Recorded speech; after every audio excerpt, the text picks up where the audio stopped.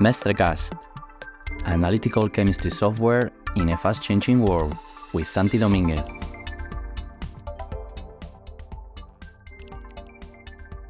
Hello, everyone, and welcome to MestreCast. My name is Santi Dominguez. I'm CEO and co-founder of MestreLab Research, which is a company in North Spain, which focuses on analytical chemistry software solutions. In this episode of the MestreCast, we'll be talking about lab automation with Dr. Nikki Tong, a strategic account director at MestreLab. And automation is an area of a lot of interest to us, and therefore there will be a number of episodes that will be dealing with this subject. It is a great way of helping scientists do the daily work, and it is one of the main topics that our company is working on. This is the first episode of an automation series, as well as other topics, and Nikki will be sharing with us her knowledge and point of view about automation in laboratories. And after talking to Nikki, we'll be talking to Dr. Gary Sharman, Dr. John Horton, and a few other guys that know a lot about this, and I'm very excited to hear from. Nikki, welcome to the MestreCast. Go for it, Santi, and thank you for having me as the inaugural guest. Well, I'm excited. It's a great honor for both of us. Okay, so let's go, Nikki. And maybe the first question that I have, obviously we're used to thinking of robots as something which is just in science fiction, right? And I certainly grew up, I'm very geeky from that perspective. I grew up watching movies where there were lots of robots. You know, my first ever movie in the cinema was actually Star Wars, A New Hope. Even though at the time I didn't even realize the movie was called A New Hope. I thought it was just called Star Wars. You know, but obviously that was a long time ago. So the question is today, from your perspective, are robots here and are they impacting our daily lives? Absolutely. Robotics and automations are really changing our world. Bots are absolutely everywhere. You know, we find them in so many places, from providing customer support on insurance websites all the way through to industrial robotics, which are involved in car manufacture and food production. You know, wherever you look these days, robots are there. They're taking over routine tasks, they're speeding things up, and they're increasing our productivity. I mean, there's things like ChatGPT, which took the world by storm almost overnight and created a revolution in the way we think about preparing text and answering questions. ChatGPT, I think, is amazing how quickly it's come from nowhere to basically, like you say, being everywhere and being extremely useful from that perspective. And I can no longer remember how I worked before ChatGPT was here. Yeah, I mean, robots are everywhere, and they're changing the way we work and driving developments in all sorts of businesses, from finance through to the pharmaceutical and chemical industries that we work in. I mean, it's amazing, and it's exciting. Yes, absolutely. And sorry, I nearly jumped in there before you finished, but I think it's because I'm very excited too. And you mentioned one thing that I think is where I want to go with the conversation, which is you included chemical industry, pharmaceutical and chemical, right? Which is where MestreLab plays, you know, and that leads me to the obvious question, which I think is of interest to people in the audience. I don't suppose we have many people from finance or automation or automotive listening. But we probably have a lot of chemists, or hopefully, or let's say a high percentage of however many people are listening will be chemists. So, you know, do you think automation is already relevant and significant in chemistry as a field? It really is. I mean, robots are rising already in the world of chemistry, from, you know, small scale robots in a little lab preparing the odd sample for analysis through to high throughput synthesis, and automatically controlled large-scale manufacture, which is going through continual optimization in like inline reaction control and sampling. Robots are there already in the chemistry world. And I've seen some really exciting stuff in the last couple of years that really got me thinking about where stuff's going in the future. And I've seen some really cool AI-driven processes to propose new drug candidates, with companies aiming to automate end-to-end design through to production. and aiming to have their first molecules synthesized by these automated AI processes literally by the end of this year. So yeah, it's really cool and exciting. And then within the area of automated synthesis itself, there's things going on like self-optimizing reactions, which are being developed with probes that feed back into the decision-making processes to push and optimize a reaction towards a specific variable. So, for example, optimizing maybe for a given product, or perhaps optimizing a reaction to minimize the reaction temperature or minimize side products, or any of the other variables that you might optimize a reaction for. And it would take a human, forever, a really long time to explore all of these possible combinations of different variables and optimize them for all at once. But with robotics and automated analysis and processing the data with the results fed back and informing the next step in the reaction, the synthesis can run autonomously and continuously. So yeah, the traditional and some might say conservative world of chemistry is really changing. And yeah, it's going somewhere really exciting where humans interact with automations and robots and do some really innovative and invented chemistry way faster than we ever could before. Yeah, it's cool. It's funny. It's funny for me when you talk about some may say conservative chemistry. I think, in fact, we have that conservative chemistry written somewhere in an article in our website. When I first saw it, I thought it was a political statement. Then I realized it was more. It was more about a way of working, And for me, I don't come from chemistry originally, so it's interesting to see, in a way, I would say, how late automation has arrived to this field, in some other fields, like, for example, automotive, which is big in Galicia, where MestreLab is based and where I come from.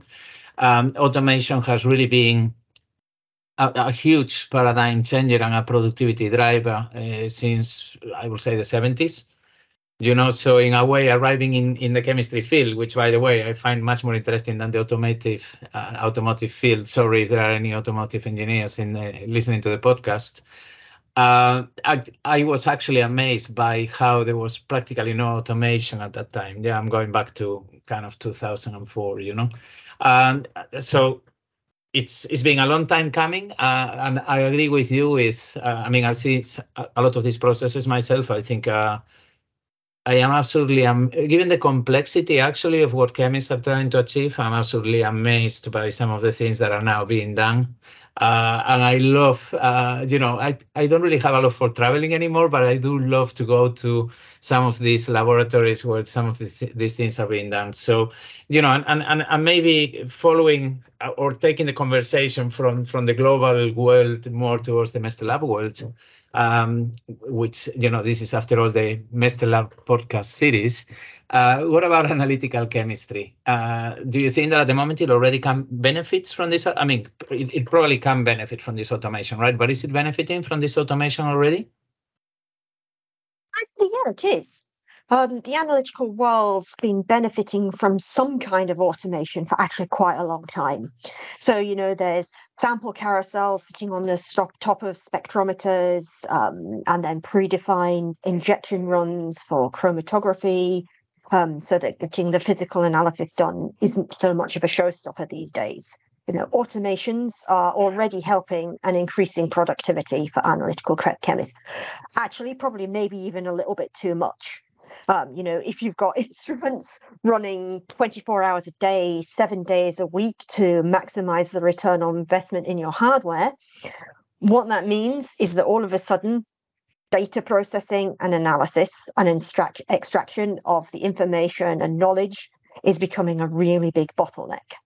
And I hear several times a week, every week, from scientists who spent years at university studying to become experts, and they're so frustrated that they spend huge amounts of time each week routinely processing data, and then they're manually extracting integrals or peak positions or some other parameters and pasting them into spreadsheets to analyze and report. And it's time consuming and it's tedious, and you can get so many errors that you identify too late, and then it takes just so much time for these experts that they don't have the mental energy to focus on tasks that would really benefit from their training and expertise.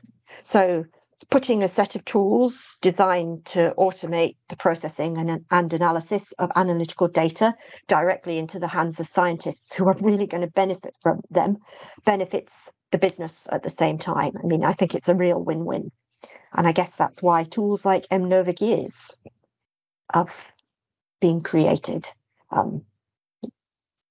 So Nikki, I guess that what you're doing here now is you're changing the subject of this discussion. You're moving from the rise of the robots to the rise of the scientists, right? Because you're describing a situation maybe in the last few years when, because of the ability that we have to obtain so many samples or to analyze so many samples so fast, but humans are still have the usual limitations, let's say. The scientist was a little bit becoming the slave of the robot, right? So the robot spits out analysis, and the scientist, basically like a slave, tries to make sense of those as fast as possible to keep up with the hardware automation capabilities. This is something that, for example, Arthur C. Clarke was already worried about in the 1970s, and there are a couple of really cool novels around humans being slaves to robots or to technology, you know. But basically, I think what you're telling me is that, and I don't want to refer back to Star Wars, but the rebellion has started and scientists are fighting back, you know, and that's great. And you mentioned something specifically, which is MNOVA Gears, which in that context, I guess it will be maybe the equivalent to X-Wing fighter from the Star Wars world. So, you know, can you tell us a little bit more about what, when you say M Gears or MNOVA Gears, what is this? What are you talking about here?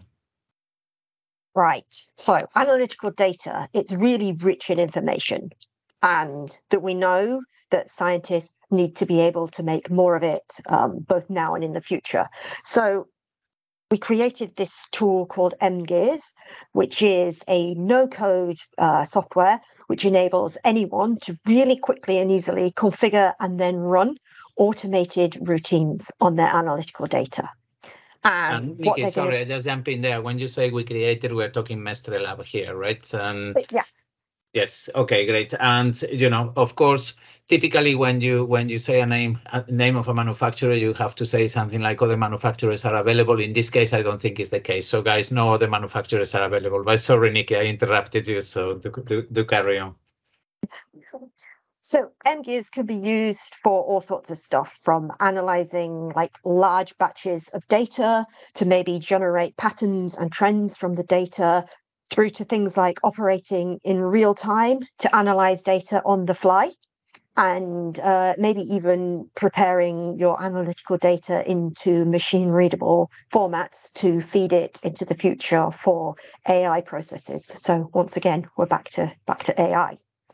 So MGears itself is a really super powerful and flexible or customizable tool that enables the automated extraction of information and answers and knowledge from your analytical data. So we've got a bunch of different automated workflows that we've already created, MGears. These use NMR data, and I guess Mestre Lab's super famous for being the NMR people, but we're not just the NMR people. We work with other techniques as well, like LCMS and IR, as well as Raman data. So we've built this engine, MGears, with flexibility as well as scalability in mind. So pretty much any workflow, from simple processing of data and perhaps pushing it into an ELN, right through to really complex routines that push and pull data around an ecosystem of IT and integrated analytical instruments, and then feed that data into decision-making processes, can be set up and run. I mean, these tools, they're so versatile, and I'm really excited about them. You can run these tools as a desktop automation, you know, manually triggering the analysis of perhaps a batch of a well plate optimizing a chemical reaction, or you can deploy them on a server and it's going to automatically execute different analyses on the fly, context switching as different data becomes available and pushing the results through to the next stage in the process. So yeah, I'm really super excited about the possibilities that MGears brings for getting more out of everybody's analytical data. Okay, and I'm glad you actually said that last phrase, because you talk about a lot of things at the same time. And to be honest, I was wondering where I was going to go next, right? Picking on the things that you were telling me, but maybe that last thing that you said is worth exploring a little more, getting more out of the analytical data, and to me, again, this is a very interesting subject, and I guess you're driving at. And I guess my question then would be, once you have analyzed the data for the purpose that you run the analysis at this specific time, is it typically of use anymore? Is that it? I mean, has that data served its purpose and is its life in a way finished, or is the data of use further beyond? Now I'm moving from Star Wars to Star Trek, but never mind. So I think in the past, the analytical data might just have been lost. But my goodness, nowadays, no. Analytical data is and should be an asset to any company that's working with it. It contains so much information about the chemistry and all sorts of things, from trends in impurity profiles through to all sorts of stuff. There's so much information in the data and it's not being used and it's not being made available to the rest of the organization at the moment. And that's often because the analytical data gets siloed into a computer, hooked up to a spectrometer, and it's not on the network, it's not shared with anybody. So only a small bunch of experts can really get access to it. And there's often no way to quickly and easily search through it, and sharing it even around a single site, let alone a global organization with sites in several countries, is difficult. So the problem really is that the analytical techniques themselves evolve faster than the ability to share the data and make use of the data. So it end up trapped and siloed in isolated informatics systems, restricted perhaps into vendor-specific software, stored locally, and maybe even duplicated here, there, and everywhere, with no real way to identify and connect all the data. So, a set of tools that really archive and preserve the complex analytical data were few and far between. And it stopped what should be an asset being made more use of and from being learnt from. And nowadays it's possible to feed your analytical data into ideas generation and development processes. But it's kind of a bit of a problem to manage and use it really efficiently.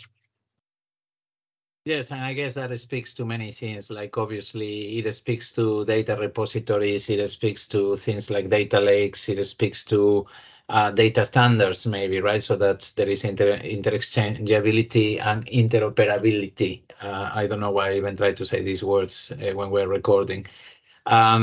But obviously the podcast is mainly focused on automation. So I really understand the value of the data as an asset. I like assets. In the end of the day, I run businesses, so assets.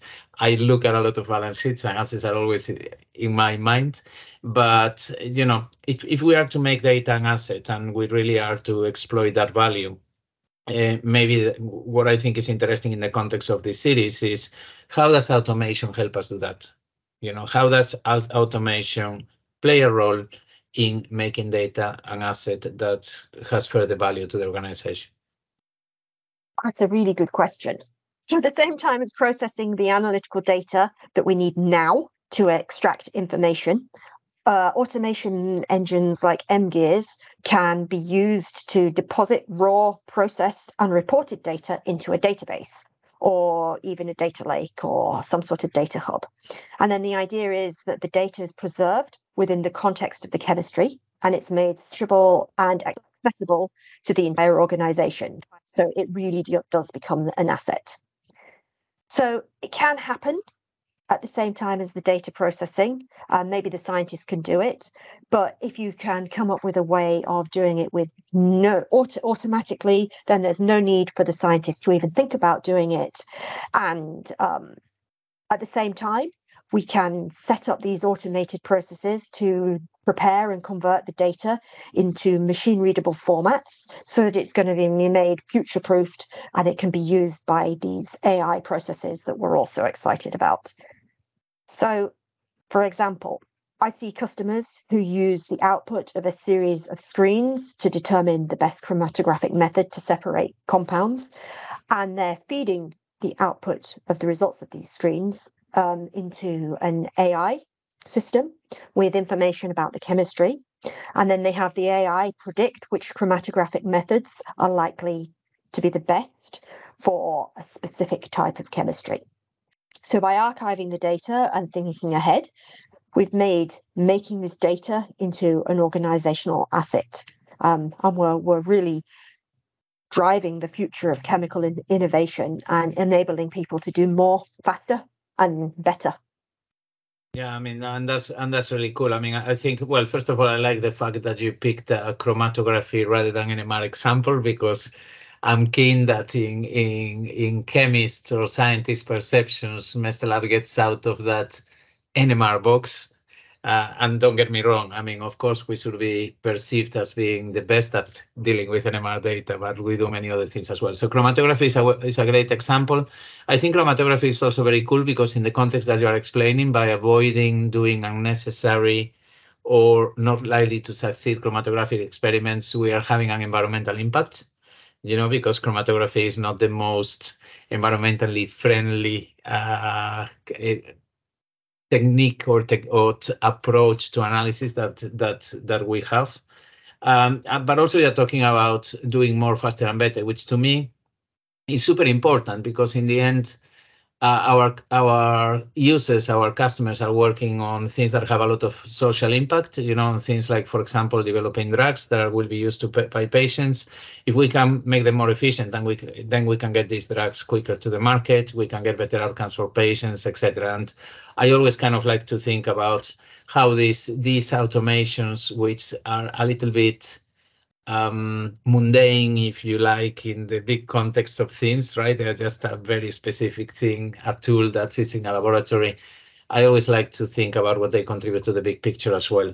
Maybe I just want to go back to something that you mentioned earlier when you were talking about MGears. You talked about a no-code automation engine, and that caught my ear. And possibly because I'm not very good at coding, I don't really do it. So anything that says no code for me is already a winner, a plus sign. So what do you mean by that? What does it mean that MGears is a no code automation engine? Yeah, I'm not coding expert either. And there's this real common misconception that to automate things, you need to be able to write Python scripts or have some in-depth knowledge of one or several other scripting or coding languages. And it's just not true. No-code automations have been around for a while, and they're running behind loads of business processes. I've seen them running to help people with diary scheduling and stuff like that. I mean, really, you'd be surprised. They're everywhere. I mean, they're the future of automation because they're just making it so much more accessible. You set everything up using a nice graphical user interface, and then you just click a button and set it running. These no-code interfaces, I mean, they're fairly new in the chemistry world, and that's another reason why I'm so excited about MGears. It's not just a powerful tool that needs an expert to set it up and it runs like it's a kind of black box. MGears has been designed so that chemists and spectroscopists can configure and deploy automated processes and benefit from them immediately. There's no need to learn scripting or code. You can see exactly what you're setting up, and it's really super intuitive as well as flexible and really powerful. And I really think the development team at MestreLab who created MGears are absolutely brilliant. I mean, they've done such a good job. It's amazing. Well, I can see you like it at least a bit. And great, because it sounds like there is still hope for me then, since I don't think there is much chance I'll get coding anytime soon. Okay. So I think we learned a lot today about how automation is started to play a role in the chemistry, well, in the scientific chemistry research, etc. world. I guess many of the things that we discuss are also applicable to other close fields like biotech, etc., or biology. Biological chemistry and whatnot, and I think we probably are, we need to be getting the discussion to an end because I love to talk much more about it, but then it wouldn't be a podcast anymore, at least in the way that these things are normally formatted. So maybe the most important question of all, and this is a question that I think humans have been asking themselves, at least that I know of, since probably around the 1780s, when the Luddite movement reacted to the advent of automation in the textile industry in the UK. Are these automated processes threatening the jobs of scientists? Are they going to replace scientists, in your view? I mean, obviously, this concern has been with us for 250 years. We always think, to me, in a way, it's funny because new automatic routines come along and we always think people are going to end up with nothing to do. And then we find, I don't know about you, but I'm probably doing more than I was ever doing before, despite all the tools that are available to me, right? But what's your view on this? Is this a risk to the scientist's livelihood? No. Absolutely not. I don't think automations are ever going to replace humans. And honestly, I don't think they should. They're never going to be capable of replicating the complex and fuzzy thought processes of humans. And they'll never be able to make the insightful and innovative logical leaps that humans make. And really, in the end, it's those insights and leaps of faith that what make humans unique and drive progress and development and innovation. What I do think is that we can accelerate development and innovation if we free up the time and, more importantly, the energy and passions of our team. If we start offloading all the routine tasks, then they're always the same and they're repetitive, and we change them into automated processes and give our teams time back to focus on solving bigger problems and generating new insights and ideas. I mean, for me, the future of chemistry is really exciting. But it's not really the future, it's now. And it's all about making the best use of automations to make our lives better. And I mean, making our lives better by solving big scientific problems and creating new drugs to combat big and small health problems. But more than that, by making the everyday lives of scientists working hard every day to solve those problems better. By lightening their load and freeing up their time to be more creative and innovative, we're giving them the possibility to work meaningful problems and to solve them faster and more efficiently than ever. So the science benefits, the scientist benefits, and ultimately we make everybody's lives better. That's a big statement. I think a very cool one and a great way to finish this first conversation, and I like the way you're kind of casting our efforts a little bit like rebellion heroes, going back to the Star Wars analogy from earlier. So we can leave it here for today. Let's get back into our X-Wing fighters and continue the fight or continue the work. Nikki, I'm very grateful for your time and the insights that you have shared with us today. I think it's a great first discussion. So everyone, Dr. Nikki Tang, Queen of the Universe and Strategic Account Director of MestreLab. And this is the first episode of the MestreLab podcast series on analytical data workflow, automation, and integration. The rise of the robots. And it turns out that, even though I didn't realize, we're actually talking about the rise of the scientist. So thank you very much, Nikki. Pleasure talking to you. Thank you very much, Santi. It's been great. I hope you enjoyed it, and it's been a pleasure. You can find all MestreCast episodes at iVoox, Apple Podcast, and Spotify. And you can, of course, follow us in our MestreLab media channels on LinkedIn, X, Instagram, Facebook. Please follow us, share us, and we look forward to seeing you attending future episodes.